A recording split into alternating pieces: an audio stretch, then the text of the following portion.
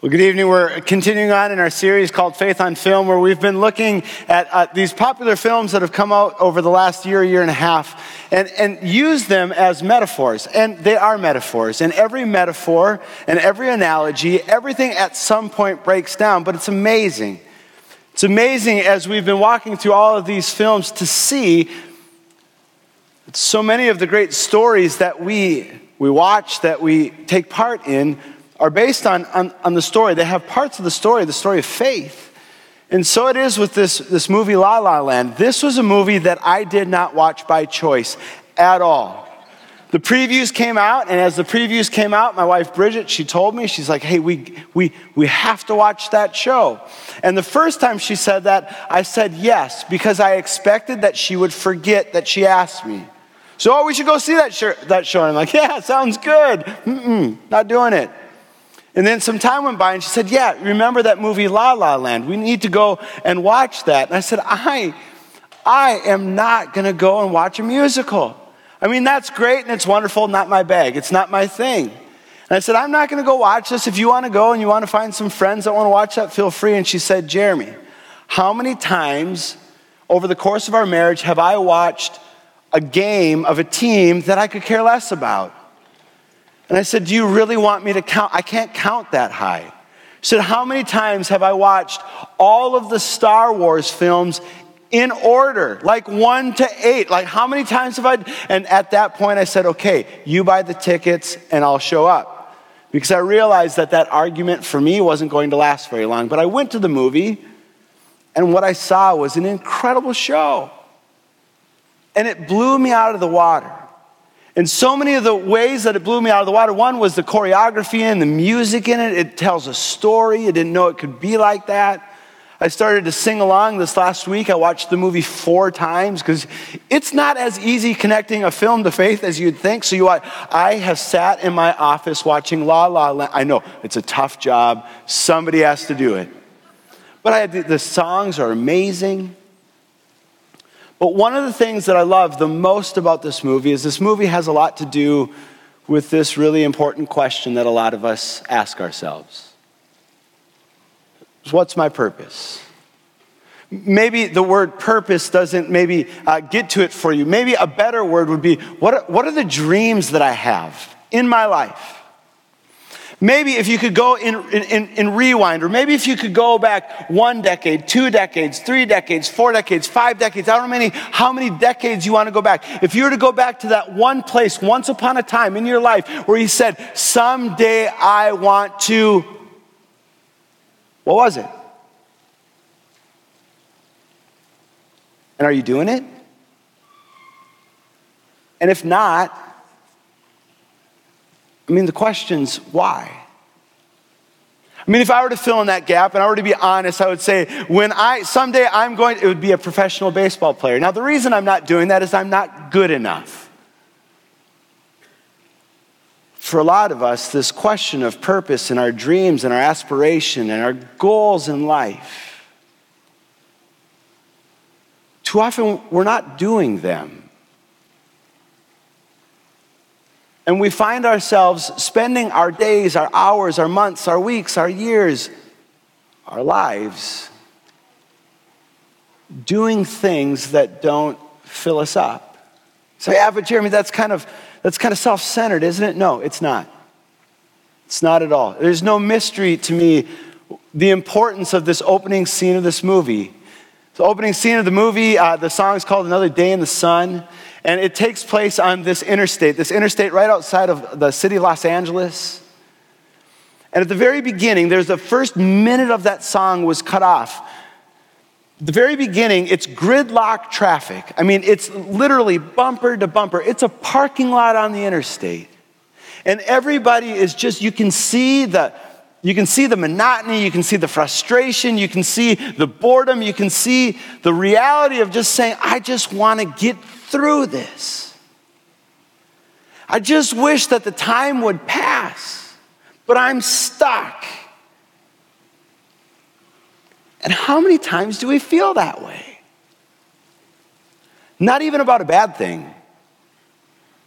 Maybe it's where you're going tomorrow morning for work, and you get to work and you sit down or you stand up or you do whatever it is that you do. And you say, man, I feel so stuck.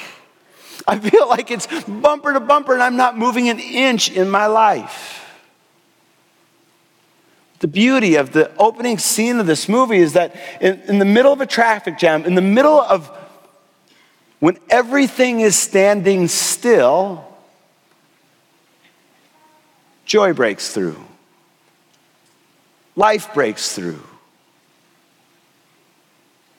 There is a moment that takes place that people get caught up in the middle of that moment. And as they're doing what they're doing and they're doing it with one another, there is an incredible transformation that takes place. And when you watch it, and maybe you're grumpy and you don't want to admit it, but when you watch that, isn't there a part of you that wish that you could have been a part of it yourself? Oh, I'd love to be able to get up on top of my car and jump and dance and sing and do all of the things.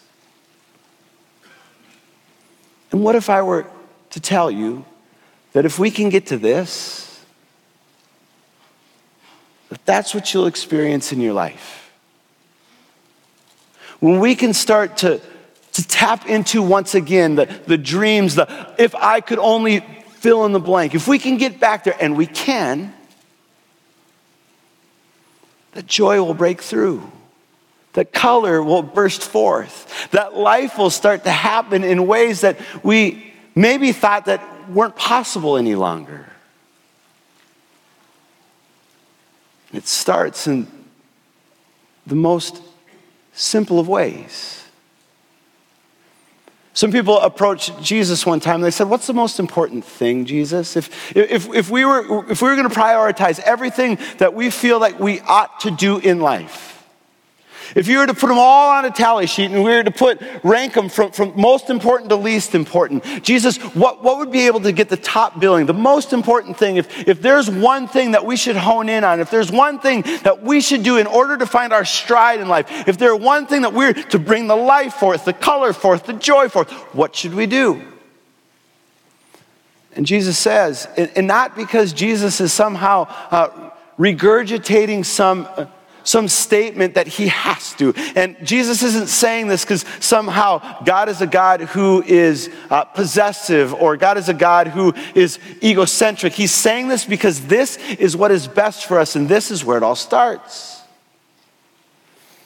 Jesus says, love God and love others. That's step one. You love the Lord your God with all your heart, with all your soul, with all your mind, and with all your strength. It's the most important thing.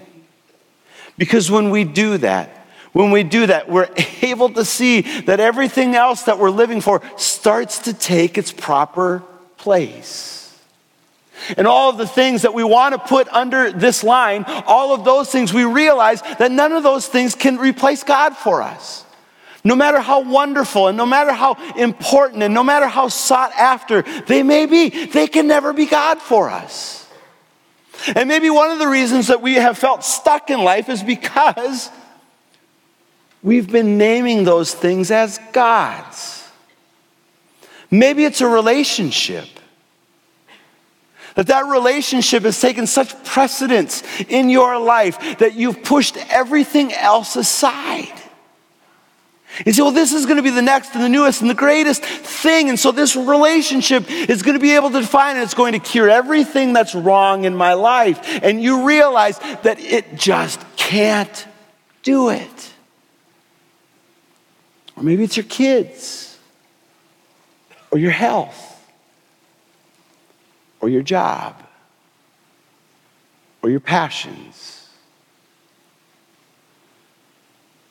Jesus says, love the Lord your God with all your heart, soul, mind, and strength because it's what's best for us. It's the only thing that can sustain us. It's the only thing that can carry us. And he says, and then love your neighbor as yourself. So you think, well, what does that look like? just before the Bible reading that was read, that Tina read for us this evening, which was taken from 1 Corinthians chapter 13. Right before that, that letter to the Corinthians is written by a guy by the name of Paul. And Paul's writing to a group of people who have lost their way. They found themselves in a gridlock in their own right, in their community. And so Paul's writing them a letter trying to help them find their way again, to discover their way again. And so Paul's helping to define the purpose that they have. And so Paul says to them, says, because of the love and the grace that God has for you, because you have a God who's created you, and you don't get to determine whether or not he did. And before you were born, God was at work in your life. And God has plans for you. And those plans can't be canceled. And those plans can't somehow be undone because of the ways in which maybe we feel like we haven't done enough or done the right thing. God has plans, and those plans trump our plans, and those plans are better than our plans. And so Paul says to the people in Corinth, he says, and because of those plans, you're all a part of a body. The body of Christ. And each of you is a vital and an important part of it. Because part of the most important aspect of finding our purpose is to give ourselves the permission to begin to dream again. I mean, most kids under the age of probably 9 or 10, if you ask them what they are good at, they won't stop talking. There is no shortage of self-confidence in a 7, 8, or 9-year-old, is there? Then where did we pick it up? Why did we start? I mean, if at one point in our life you say, well, that's because they're kids. No, kids see themselves much more purely than we see ourselves. So if at one point in your life you saw yourself and you said, hey, you want to know what I'm good at? How much time do you have? Why do we stop? Because it seems pretty biblical to be able to rediscover it. And one of the most important things to understanding your purpose, put very simply, do what you do. Do what you do. Whatever it is that you do. Because there's not another you. I mean, sometimes I think in order to discover our purpose, we think that maybe we have to totally change who we are or change what we're good at or somehow we have to fit the mold to be more like that person or we have to be able to do those sorts of things. That isn't giving God credit for the incredible creation that you are. And all you have to do is do what you do. Because you are a part of Christ's body. I've said it before, I'll say it again, I'll say it till I'm blue in the face. That without you, this world is at a deficit. Don't ever forget that. Don't ever fool yourself. Don't ever allow yourself to lose sight of how incredibly valuable you truly are. And in order to find your purpose, just say, what is it that I do? Another way to put it, and maybe a better way to be able to understand it is, what gets your heart racing? Where are your greatest passions? And where are your greatest gifts? What comes naturally to you? I mean, there are people that I work alongside that are so good at certain things. And when I look at them, I'm like, oh my goodness, I'm almost embarrassed of who I am. Because they can organize certain things or they can rally people together in certain ways. And sometimes I'm like, my goodness, I am deficient as a human being. Then I realized that I wasn't called to be them. And what comes most naturally to me, in some strange and for some strange reason, gets me the most excited. What are your greatest gifts? What do you do just naturally? Like a fish to water. And what do you love to do? It's in the opening scenes of this movie. It's probably about 20, 25 minutes into this movie that two main characters are a woman by the name of Mia and a guy by the name of Sebastian. And their paths have kind of crossed a couple times, but now they have this opportunity to have this kind of like penultimate conversation with one another, where they're starting to share their own dreams, their own ideas of what their purpose is. And it's very scary. Because anytime you share your dream with someone, you know that it can be so easy for them to squash it. But Sebastian and Mia start to share, if I could do blank, and they start to begin to share it with one another. What gets you that excited? There's something. He literally has to sit on his hands while he's talking because he's gonna jump out of his skin.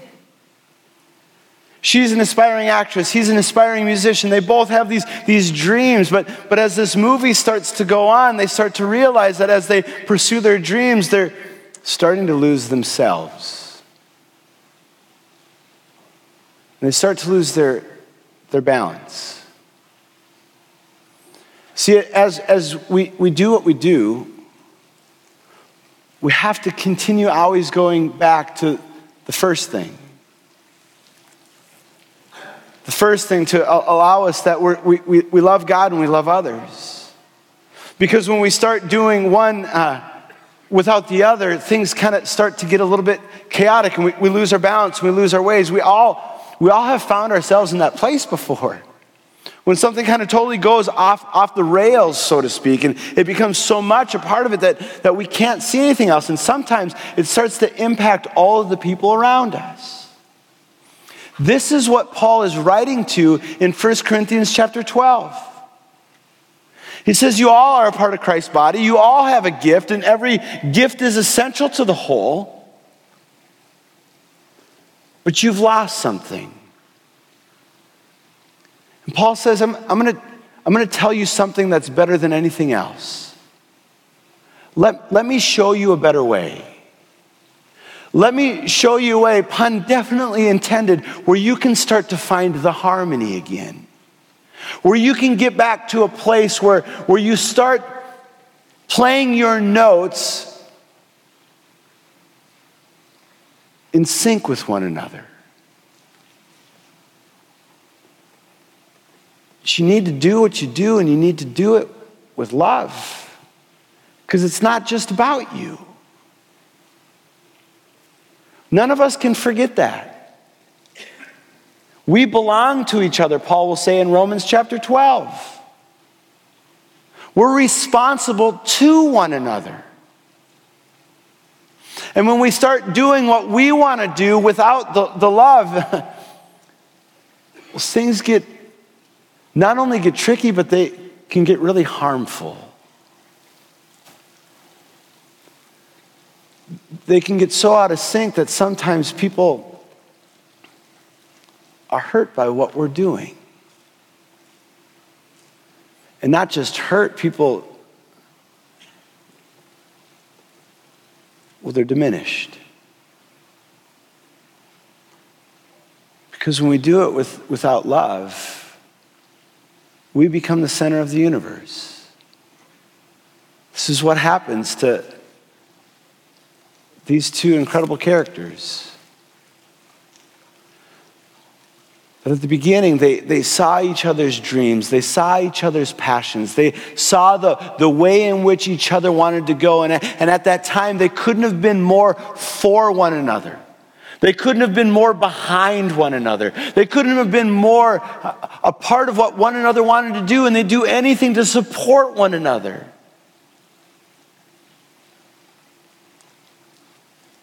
Until what they did was the thing that was driving the wedge between one another. And rather than being a gift, it became a curse. Because it had lost the love. I mean, everything we do, hopefully, everything we do is done with love. Doesn't mean that it always goes our way. And it doesn't mean that it always gets to be the way that we want it to be.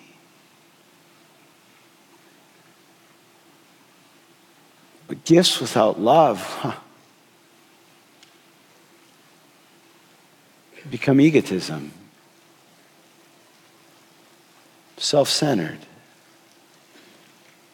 hurtful, divisive, competitive. As this movie continues to go on, Sebastian and Mia couldn't have grown farther apart.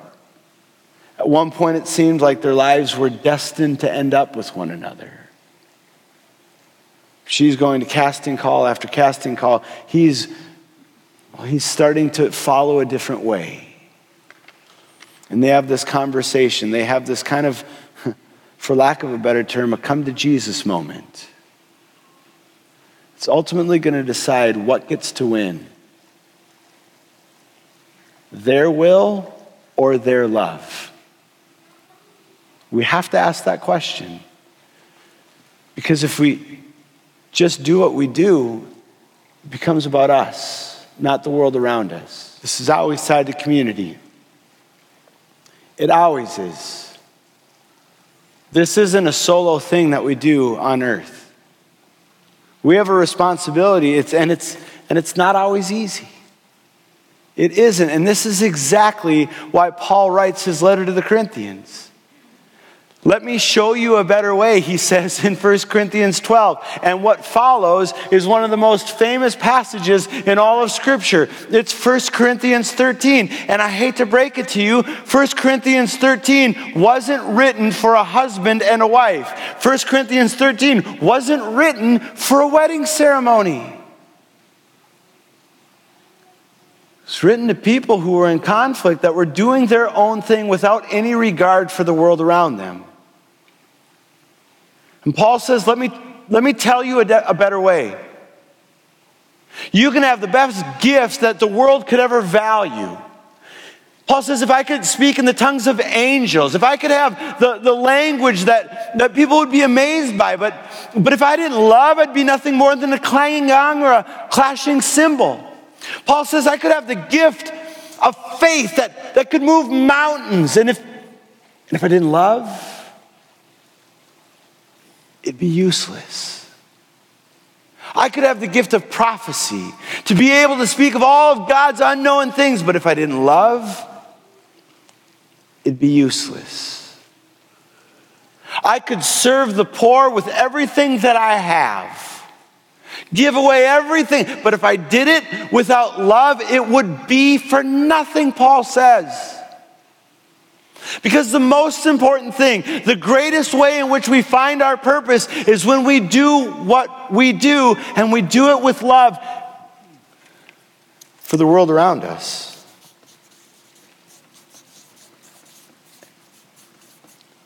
To ask yourself,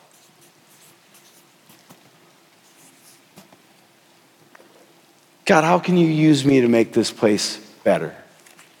This world better?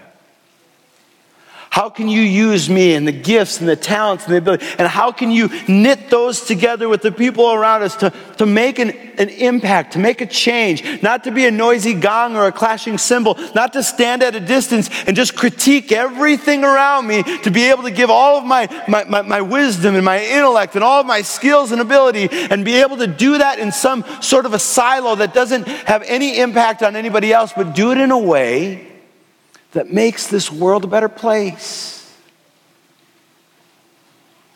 It's the power of love.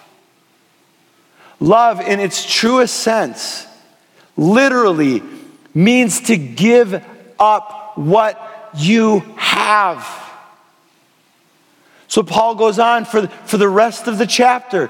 Love is patient. Love is kind. It's not envious. It's not boastful. It's not rude. It doesn't take record of being wronged. It doesn't rejoice with evil, but rejoices when the truth wins out. Love never gives up. It never loses faith. It's always hopeful, and it endures through every circumstance.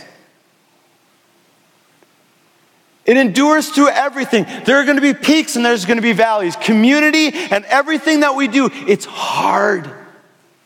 But when we start to do it thinking that we're the object that the world revolves around, people get hurt. We get hurt. When we lose the love, nobody wins. If you want to find out what your purpose is, go back to the first thing that we started 30 minutes ago. God, how can you use me and who I am to love you and to love others? To be able to bring joy in the gridlock of their life. To be able to break through with music, dancing, song, and colors in places where that seems impossible. Folks, it's not rocket science. It's about love.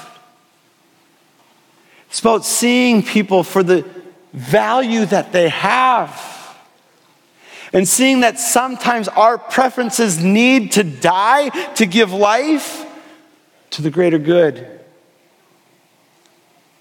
You ever found yourself in one of those situations where somebody loved you in a way that didn't make sense?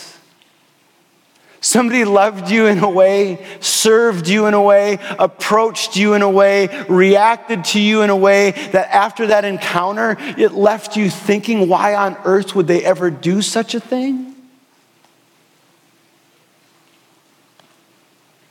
It's because of love. It gives you the opportunity to do the same thing. Me and Sebastian had gone their own way. They had had one of the greatest fights, the fight that you just saw, the fight where he reacts in anger and he says, "You're an actress, what are you talking about?" They say things that they regret, they do things that they regret, and they leave. She says, "I'm done with it, I'm out." But his phone rings. And his phone rings with an opportunity that if he doesn't share, she'll miss. And every time I watch this clip, I think to myself, what would I have done? Would it have been my selfish desire to say, "Hey, she made the bed, she's got to lie in it"? Would it have been my inclination to say, "I'm not getting mine, so she's not going to get hers"? What would be my purpose in that situation? Or would I do everything I could to bring the one who is in need what they truly are looking for? Think it was any accident that they started in a traffic jam? Towards the end, they close it with the car that's moving. Can't miss that. Stuck to back on track. stalled to moving because of love. Not a love that was all about him and not a love that was all about her, but a love that says, I'm going to do what I can do with love to the world around me. Why? I'm not saying this is what the movie writers were thinking. This is what Jeremy is thinking. Because that's what Jesus did. Why do we do this? Why do we find our purpose when we start acting like this and when we start to make these things our priorities? Why does it start to make sense? Why do we feel so filled up? Why is it that when we go on a mission trip or a service trip, when we get back, we say, if they received half of what they gave me, I'd count it a success. Why? Because it's how you're created. Jesus says, this is my command to you. This is what my invitation is for you. To love one another. To love in a way that isn't based on condition, isn't based on feeling, isn't based on behavior, but it's based on their need.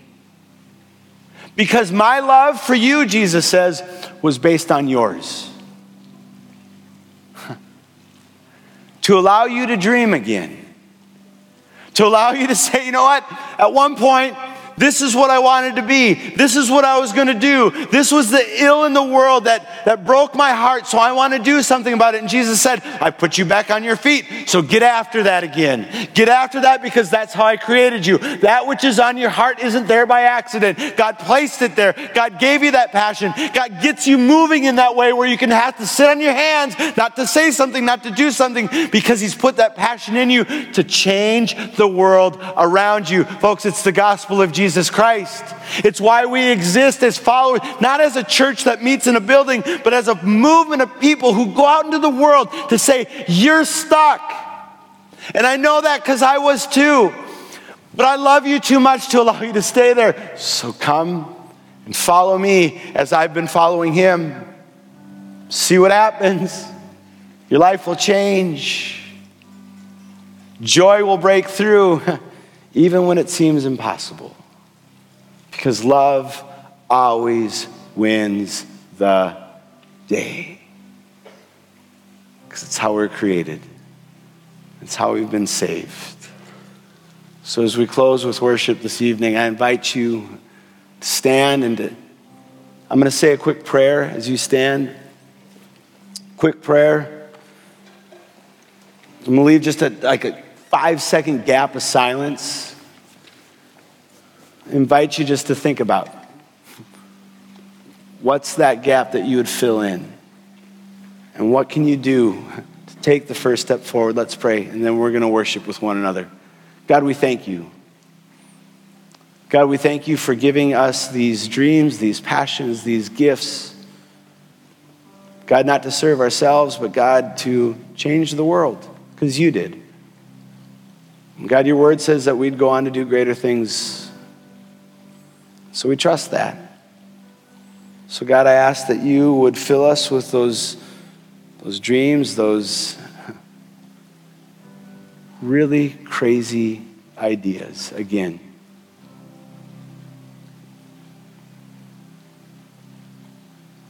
God, give us faith to see that all things are possible through the love of your Son, Jesus Christ, who came, who lived, who died, and who was raised to new life. God, it's in that response that we worship you this evening. And everyone together said, amen.